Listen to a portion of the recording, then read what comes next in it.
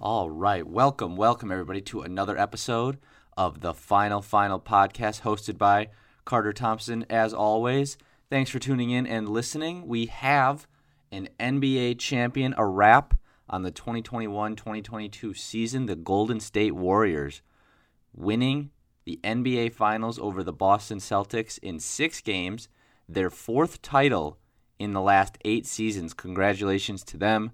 Steph Curry and the Warriors, they win their 4th title in the last 8 years. We'll talk about that on this episode of the Final podcast. We are 2 games away from crowning an NHL champion as well. We'll get a quick overview of that series between the Colorado Avalanche and the Tampa Bay Lightning. We have NFL championship contenders, my 5 teams in that tier. And that'll wrap up my tiers list of the NFL teams heading into training camp, which I believe is only maybe a week or 2 away at this point. So we'll wrap up with my NFL championship contending teams on this. But today we start with the 4-time champion Golden State Warriors defeating the Boston Celtics in games 5 and 6, winning it in 6 games for their 4th title in 8 years. And I mean, I'll tell you what. I thought that the Boston Celtics were the better team in this series, and it kind of looked that way through the first 3 games, maybe even the first 4 games when the Warriors won Game 4. Remember with Steph Curry having those 43 points, having to carry the Warriors through that victory to tie it up at 2-2. I still thought that the Boston Celtics were the better team, but that the Golden State Warriors just had the best player in Steph Curry, and usually the better team will come out on top if the best player just maybe runs out of gas. The best player still needs some help. He can't score 45, 50 every night and still expect to win by 10-plus points. The best player still needs some help, and it didn't look like Steph Curry was getting any of help after Game 4. But wow, the Warriors sure proved me wrong and a lot of others wrong as well, saying that the team couldn't support Steph Curry. In Game 5 really showed that. It was as impressive of a team win that you'll see in the NBA Finals with your superstar struggling big time. You don't see it often where, I mean, Steph Curry had 16 points in Game 5 and had 0 made 3-pointers. I mean, that game in the NBA Finals, Game 5, a pivotal game to go up 3-2 in the NBA Finals, Steph Curry had 0 3-pointers made. That snapped a record streak of his of, I believe it was over 100-plus games, maybe it was over 200-plus games of him making a 3 in a game. And he had 0 3-pointers made in an NBA Finals game, 16 points, and the Golden State Warriors were still able to beat the Boston Celtics in that game. That's as impressive of a team win that you're going to get, especially on the biggest stage. I mean, Andrew Wiggins, we talked about him last episode, how he was the second best player on the Golden State Warriors. That was solidified for sure in that Game 5 win for the Golden State Warriors. I mean, he had 26 points, 13 rebounds, the exclamation point at the end of the game to put them up for good as well. Andrew Wiggins showed out for the Golden State Warriors. He was their second most consistent player on the court for this entire series, and especially with his defense on Jason Tatum, just making him look pedestrian at times. He wasn't able to consistently get 25 points, maybe even 20 points in some of these games. And if he did, it was a struggle to get to the 20-point threshold for Jason Tatum. And that was thanks to Andrew Wiggins mostly from the defensive side. And then he was able to get offensive production consistently in this series. I mean, he had that Game 4 when Steph Curry had 43 points.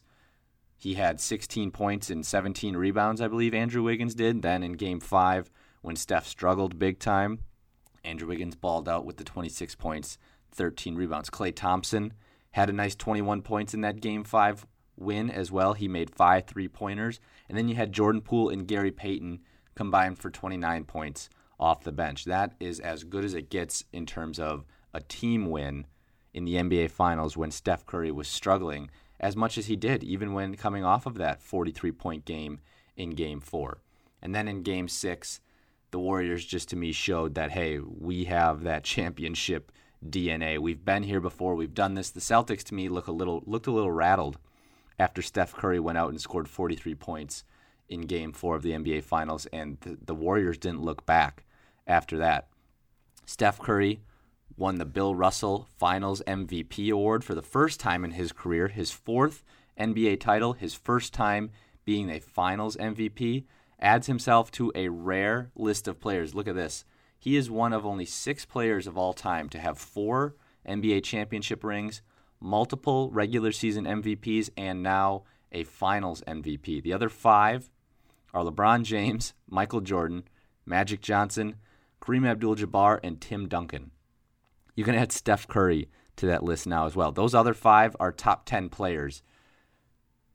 I think it's time to start talking about Steph Curry as probably a top 10 player as well. I think this puts him in the top 10 of players of all time.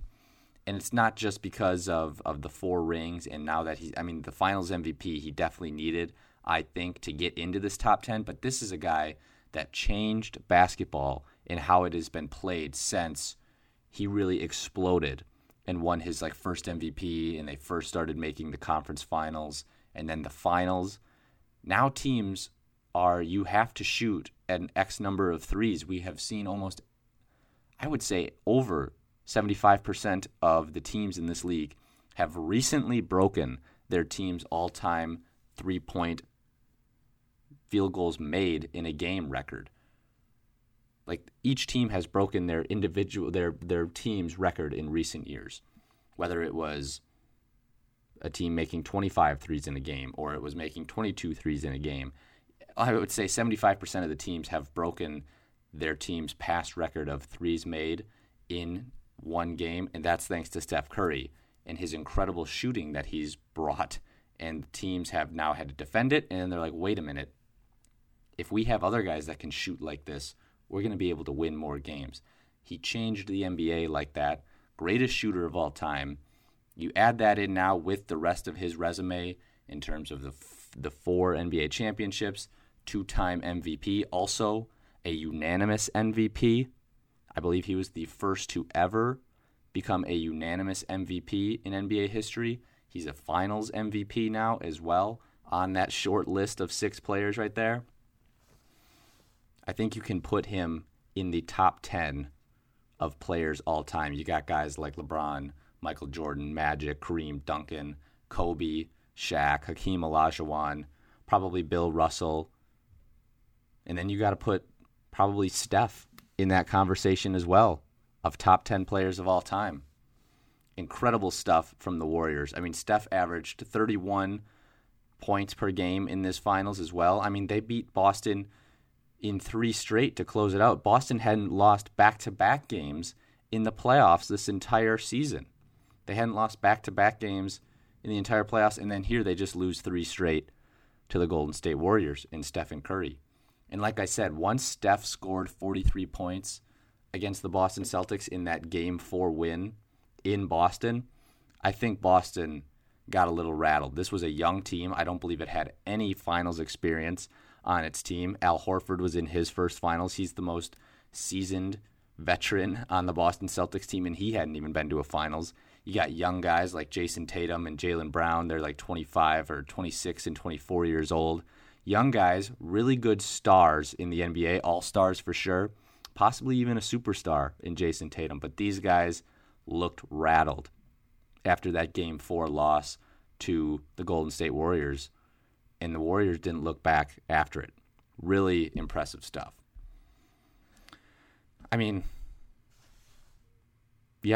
This to me just puts Steph Curry in the pantheon of greats as a top 10 player. This Finals MVP solidifies it. I think he possibly could have won it in 2015 when it was against the Cavaliers.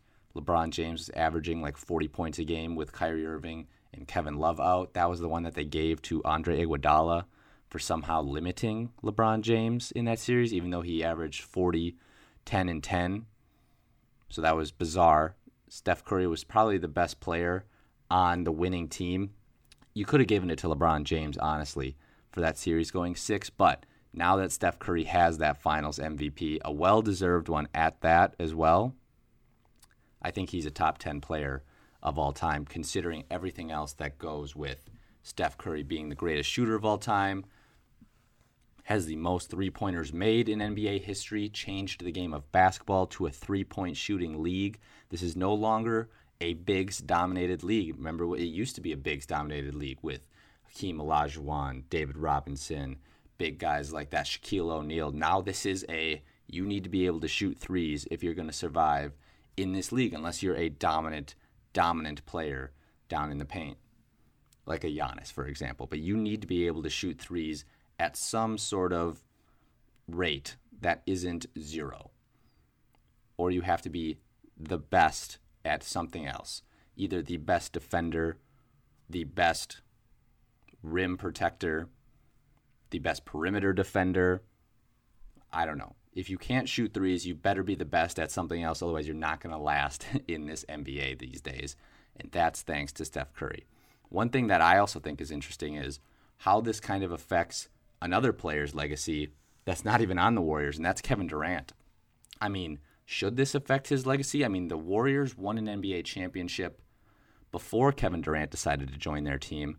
Now they've won a championship since he decided to leave their team as well. They also beat the team that swept his team out of the playoffs this year, so that was quite interesting as well. But I think it affects it a little bit. Kevin Durant is still a two-time NBA champion with a two-time Finals MVP as well, but he joined a loaded team to get these 2 rings.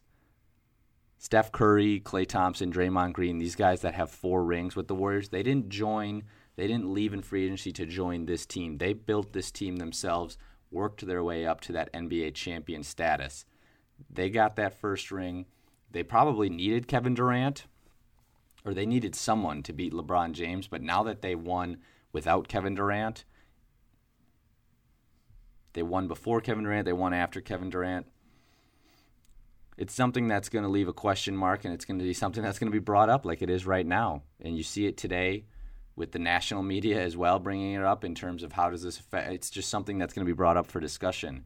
And I think that's interesting because Kevin Durant, I mean, he's been to the finals one time other than the ones with Steph Curry and the Golden State Warriors. So we'll see if he can get back there without having a kind of team that he joined a team that just won 73 games the season before. So it'll be interesting to see how this affects Kevin Durant's legacy going forward.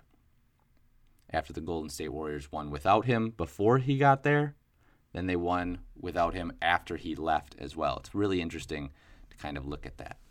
Let's talk about the Celtics as well and Jason Tatum. I mean, he wasn't even the best player on his team in this series. That was Jaylen Brown this entire series. Jaylen Brown averaging a little close to 25, 28 points per game, and Jason Tatum was held under 15 points a game at least twice.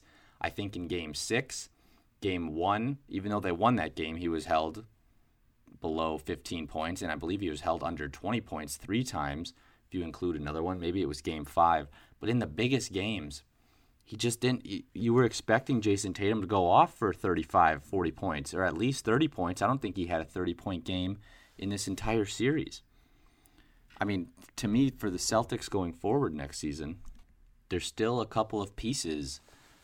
Maybe they need a true point guard is something that's been brought up. But, I mean, it seems like that they have the foundation set. You have a guy like Jason Tatum, who I think is just on the cusp of that superstar. There's only, to me, maybe 5, 6 superstars in the NBA right now. That's LeBron James, Kevin Durant, Giannis Antetokounmpo, Steph Curry, Joel Embiid, and then Luka Doncic. You can probably throw in the 2-time MVP as well, Nikola Jokic. So 7 superstar caliber players. These are the MVPs of the league right now. One of those 7 is probably going to be winning it in the next year, maybe the next 3 years, you know?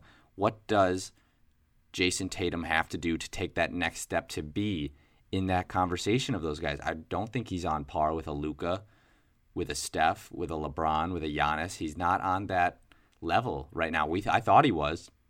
I thought he was close, at least, after some of these playoff series, especially against the Bucks when they were down 3-2 to the Milwaukee Bucks and able to win that series in 7 games. You thought, okay, Jason Tatum might be this guy. Then they won that series against the Miami Heat in 7 games as well. But I put Jason Tatum kind of on that par of the Jimmy Butler, maybe the Devin Bookers. Jason Tatum is kind of right there as well. Just those guys are on the cusp. Maybe the Ja Morants as well. Those guys are right on the cusp of the superstars. Those guys are all fighting for the top 10, being one of the top 10 guys. Those first 7 guys are 1 through 7, not in any order. But what does he have to do to take that next step? I don't know. We thought he was there by making the NBA Finals this year. I mean, he doesn't lose any points in this so-called superstar, trying to get into the superstar club by losing the NBA Finals. But how does he get, if he would have won the NBA Finals, obviously now I think he's in the conversation of, is he a top 5 player? Right now he's in the conversation of, are you a top 10 player? How does he get into that conversation of being a top 5 player like Steph, Giannis, LeBron, KD, Luka, Joel Embiid? How does he get into that conversation next season? Does he have to be the MVP? How does he get back? I mean, and it's just going to be harder next year, I think, to get to the NBA Finals if the Milwaukee Bucks are healthy. I mean, we thought if Chris Middleton was healthy this season that maybe the Boston Celtics wouldn't have even made it to the conference finals. So if the Milwaukee Bucks are healthy, that's a hurdle that they got to get through. It looks like the Miami Heat are looking to make a big move this offseason. What if they bring in a guy like Bradley Beal? They make a big swing there, or a Zach LaVine. Joel Embiid. Maybe James Harden kind of gets his stroke back, and the 76ers are one of the better teams in the East again. It's only going to get harder. You can't take for granted these opportunities of getting to the NBA Finals. I like to compare it to the NFL. I mean, yes, more guys win in the NBA than the NFL, it seems like, but it's not easy to get back. You need luck. It takes luck to get to an NBA championship. So we'll see, hopefully, that the Celtics can get back. Jason Tatum can kind of redeem himself, because this was just, to me, in my opinion, a poor finals performance from Jason Tatum. He's only 24, but I've said that about guys in the NFL as well. I mean, they said it about Aaron Rodgers after he won his first Super Bowl ring. Patrick Mahomes after he won his first. I mean, Patrick Mahomes is still very young, of course, still a great quarterback, but he won his first, and all of a sudden he was destined to win 6. Then the next year he has a bad offensive line, goes to the Super Bowl, gets absolutely demolished by Tom Brady. Then he has bad luck in the playoffs against the Cincinnati Bengals, or throws an interception. Next year it could be an injury to himself. Now he doesn't have a number 1 wide receiver. Maybe there's really good competition, which there is in the AFC. One thing after another, all of a sudden you're 8-10 years down the line and you don't have another Super Bowl. Got to be careful with that for Jason Tatum and the Boston Celtics, automatically assuming that they'll just be back into the finals discussion, conference finals, NBA finals, the next year and the year after that, just because he's a really good player. He could have an injury. Milwaukee Bucks could be back healthy and could be the better team. Maybe a new super team forms in the Eastern Conference. We'll have to see, but he's very close to that top 5 players in the NBA right now discussion. Right now he's in the top 10 discussion of guys just trying to squeeze into the top 10 with the Devin Booker, the Ja Morant, maybe the Anthony Edwards, the Jimmy Butler.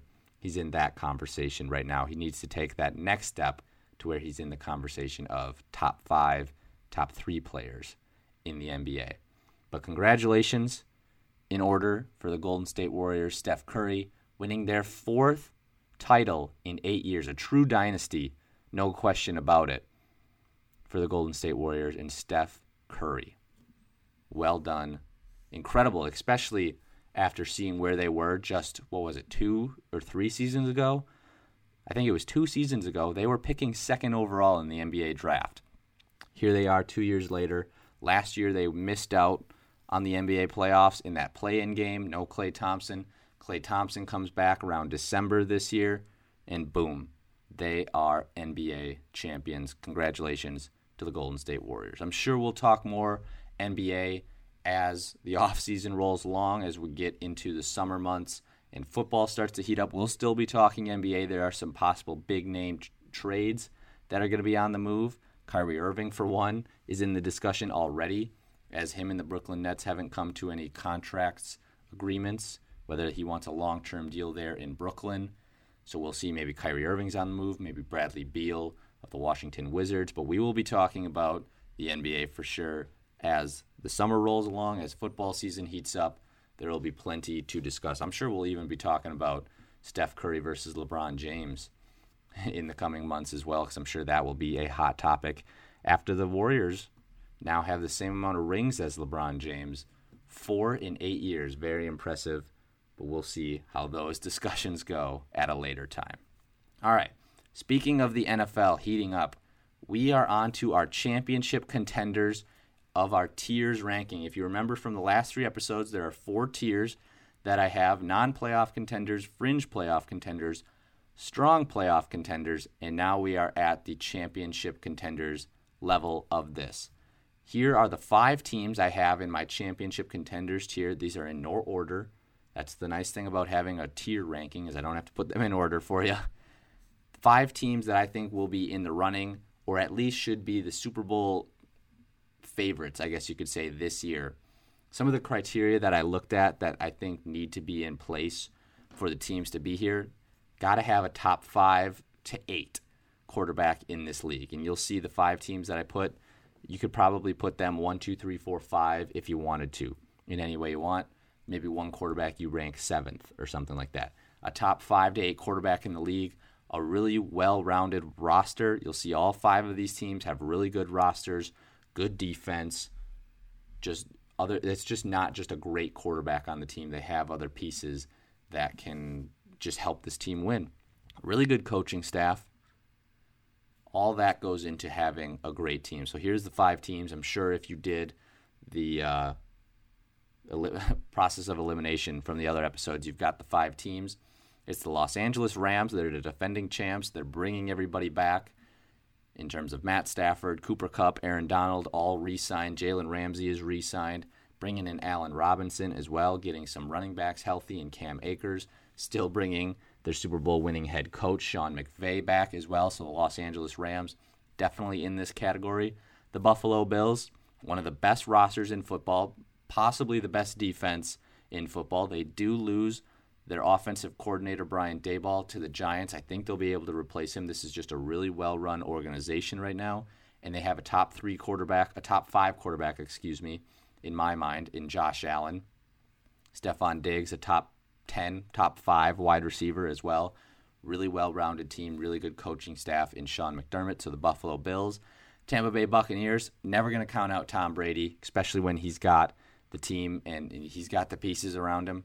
Tom Brady coming off, and he's got a really weak division as well. If you're easily favored in your division, like Tom Brady and the Tampa Bay Buccaneers, you probably have a good chance of getting to the playoffs, and then we'll see what you can do there. But Tom Brady, you can't count him out in any sense of the matter.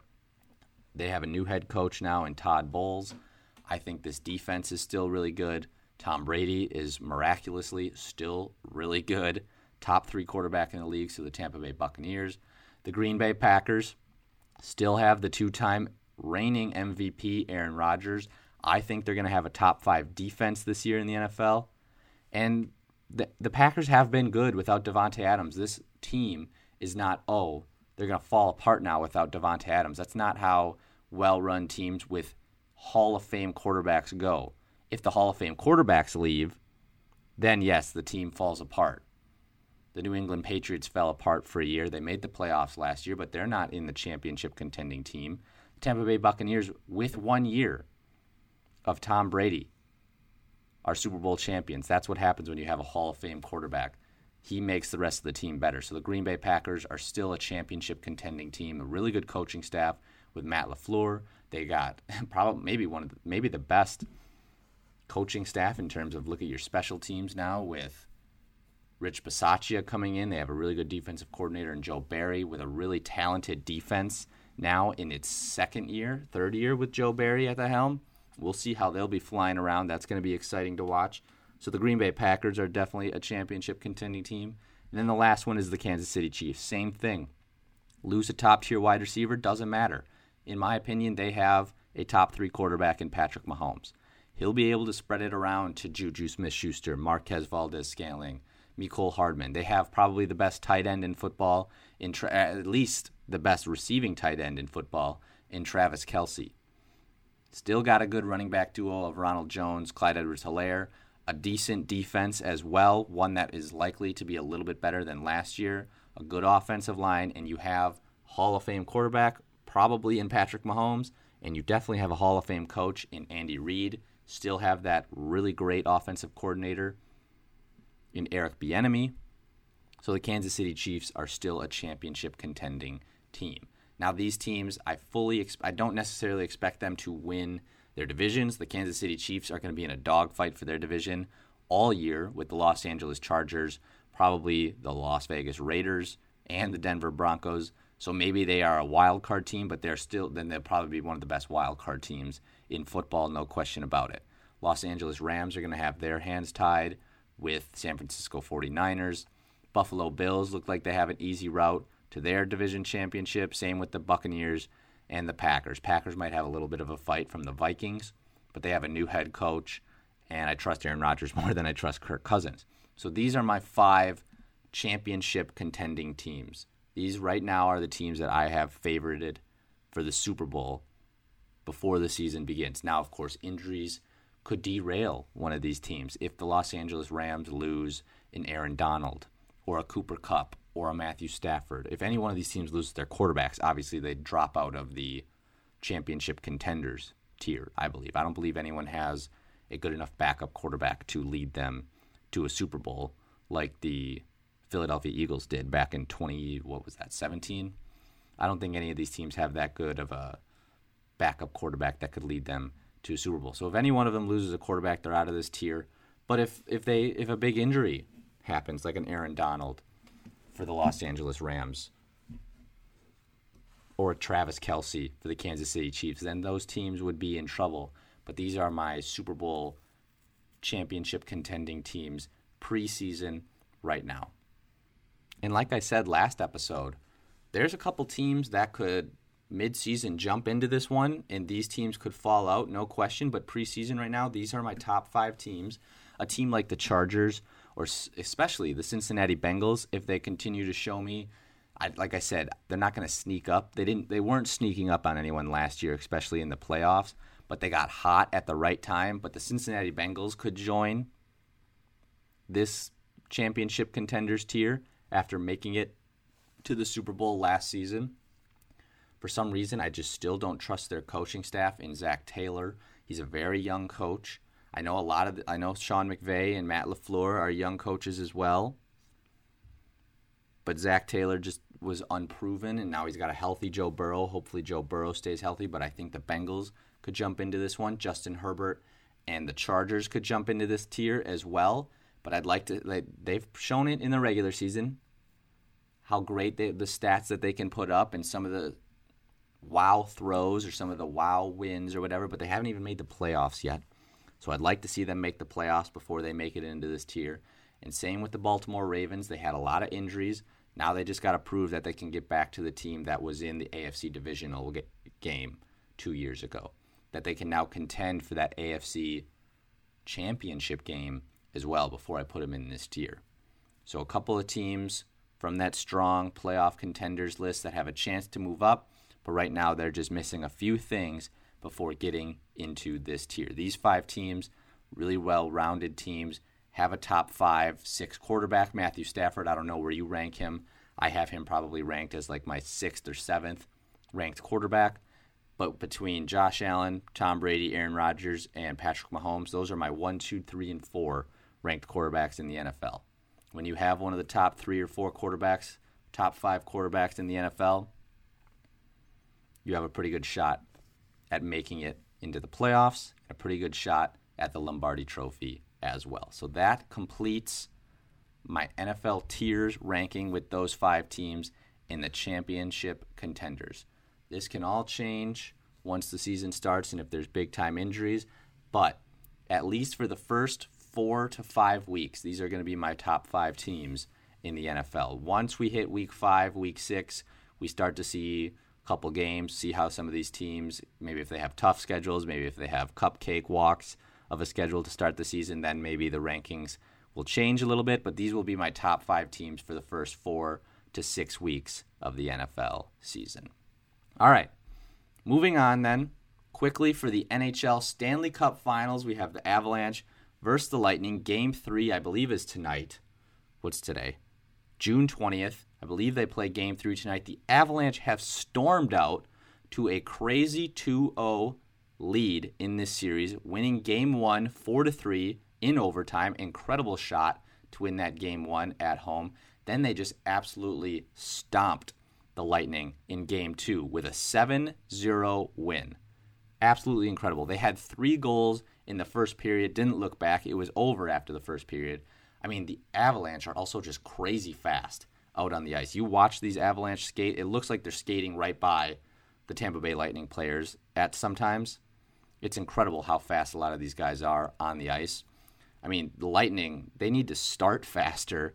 I mean, they gave, like I just mentioned, they gave up 3 goals in the first period of Game 2. They gave up 2 goals in the first period of Game 1. They need to limit the Avalanche from scoring over 2 goals in the first period. I mean, the Avalanche just come out with so much confidence then after that first period, scoring 2 or 3 goals. They need to be able to slow them down early in these games to give themselves so they're not digging themselves out of a hole like they were in Game 1, and it looked like it was over after the first period. It was over after the first period in Game 2 for the Lightning. But let's not forget, the Lightning were just down 0-2 to the New York Rangers in the conference finals. Just this last series, they were down 0-2, came back, rattled off 4 straight. So the back-to-back champs, Tampa Bay Lightning, aren't going away easy. Game 3 is tonight. This is, to me, an obvious must-win. We have seen teams in the NHL playoffs come back from down 0-3. It's rare, but it's happened. But I think this is going to be a must-win for them if they want to survive this series instead of going down 0-3. It's possible to come back from 0-3 in hockey, where basketball it's been proven as of now to be impossible to come back from an 0-3 deficit. But I think this is obviously a must-win for the Tampa Bay Lightning. We'll see how they respond. They're the back-to-back champs. They know what kind of pressure they're under right now. They're not going to fold under this pressure of a must-win game, but it'll be really interesting to see if they can try to slow down the Avalanche, especially from their incredibly fast starts they've been getting off to in this first period. I think the first period will show us a lot from this Game 3 that I believe is tonight. But incredibly fun to watch. This Avalanche team is just flying all over the ice. Love to see it. All right, what do we got? Oh, final thought then today on this episode of the final podcast. The NBA draft is this coming Thursday. Could be a day we see some big names traded, but some big-time prospects will be joining the teams this coming Thursday. I mean, we might see some teams move up and down the board for some certain prospects, but the 3 main guys, there's a big 3 in this draft that's going to go 1, 2, and 3. We're just not sure the order yet. The 3 are Chet Holmgren. He's a center out of Gonzaga. To me, he reminds me a lot of Kristaps Porzingis, kind of, but he's potentially going to be much better. He's long. He's 7'1", got these incredibly long arms. I think he's got almost an 8-foot wingspan. He's got great defense. I mean, this kid is around the rim, is just blocking shots left and right. He's really skinny, though, which is a problem. Hopefully he can hold up, doesn't get injured. Maybe he can put on some weight when he gets into the NBA, but this kid is 7'1", and it seems really thin to me. But his defense, his timing at the rim, blocking these shots is incredible, kind of like Kristaps Porzingis. He's a great perimeter shooter as well, similar to Porzingis, in terms of he can be a stretch center, knocking down threes from, 30 feet away as well if it's needed. But Holmgren also has better handles at 7'1" than Kristaps Porzingis does. This guy can pump fake. He won't need to. I don't think anyone's going to be blocking his shot from 3, but he can get to the rim as well from the outside. So Holmgren, to me, reminds me of Porzingis, but a little bit better. Has that potential as well with the dribbles and the handles that he has. Hopefully he can put on a little weight so that he just doesn't get beaten up down in the paint. He seems really thin and skinny to me. But Chet Holmgren is a guy that has a potential to go number 1 overall out of Gonzaga. Jabari Smith out of Auburn. He's been compared to Kevin Durant a little bit at 6'10", and just an absolutely fantastic shooter, especially from 3. 42% from 3 last season at Auburn is fantastic for sure. This kid is very talented as well. He can do more than just shoot threes, but he is probably the best shooter in this draft. And at 6'10", that's very rare. I mean, Kevin Durant can do it all. Mid-range, three-pointers, get to the rim. Also pretty good at defense as well, Kevin Durant. But Jabari Smith has been compared to Kevin Durant in that sense with the size and the shooting capability that this kid has. So Jabari Smith out of Auburn is another one that could go potentially first overall. And then lastly, it's between one of these three. It's Paolo Banchero. I think I butchered that a little bit. Paolo Banchero. Yeah, I'm going to go with that. Might be a little bit off on his last name there. But out of Duke, probably heard his name when Duke was making their run in the Final Four this year. 6'10", he's an aggressive scorer, and he can really just carry the offensive load. We saw this when Duke needed a bucket against UNC. They went to this guy, Banchero. He can shoot from the outside, and he's big enough, he's strong enough as well to work inside and get to the hoop.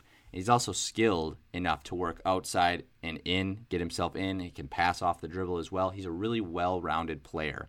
So Banchero is another guy out of Duke that could potentially go number 1 overall. The top 3 picks this year, Orlando Magic, Oklahoma City Thunder, Houston Rockets. Those 3, these guys will end up on one of those 3 teams unless a team moves up into the top 3. But those are the 3 names you're probably going to hear first come off the board this coming Thursday. To me, Chet Holmgren, I think, would be the best bet at going number 1 overall, seeing what he did at Gonzaga as well as a freshman. I think all these guys are freshmen coming out of college. It's going to be a lot of fun watching these guys come in. I mean, Chet Holmgren's also got a little bit of an attitude to him. I believe I recently just saw in an interview that he did, he asked who he thinks the best player in the NBA is, and he goes, me, next season.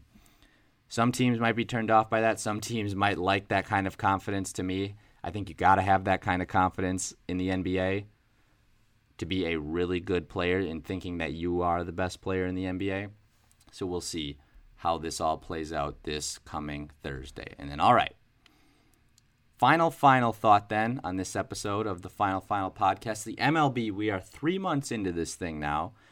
I said I'd give you an update now on this next episode. We'll get you a quick one here, hopefully just kind of to wrap this episode up as well. The 2 New York teams right now in baseball are absolutely dominating in the MLB. The Yankees have an absurd record of 46-16. Every other team has at least 23 losses.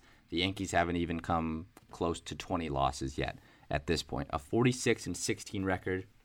Most of that thanks to Aaron Judge. I mean, the entire team is just mashing home runs right now, but Aaron Judge, probably the AL MVP favorite at this point. He's already hit 25 homers this season. Only Mike Trout has more than 20 as well, and he's at 21. And Mike Trout is possibly going to go down as the best player of all time. But Aaron Judge right now is just on a heater to start this season with 25 homers.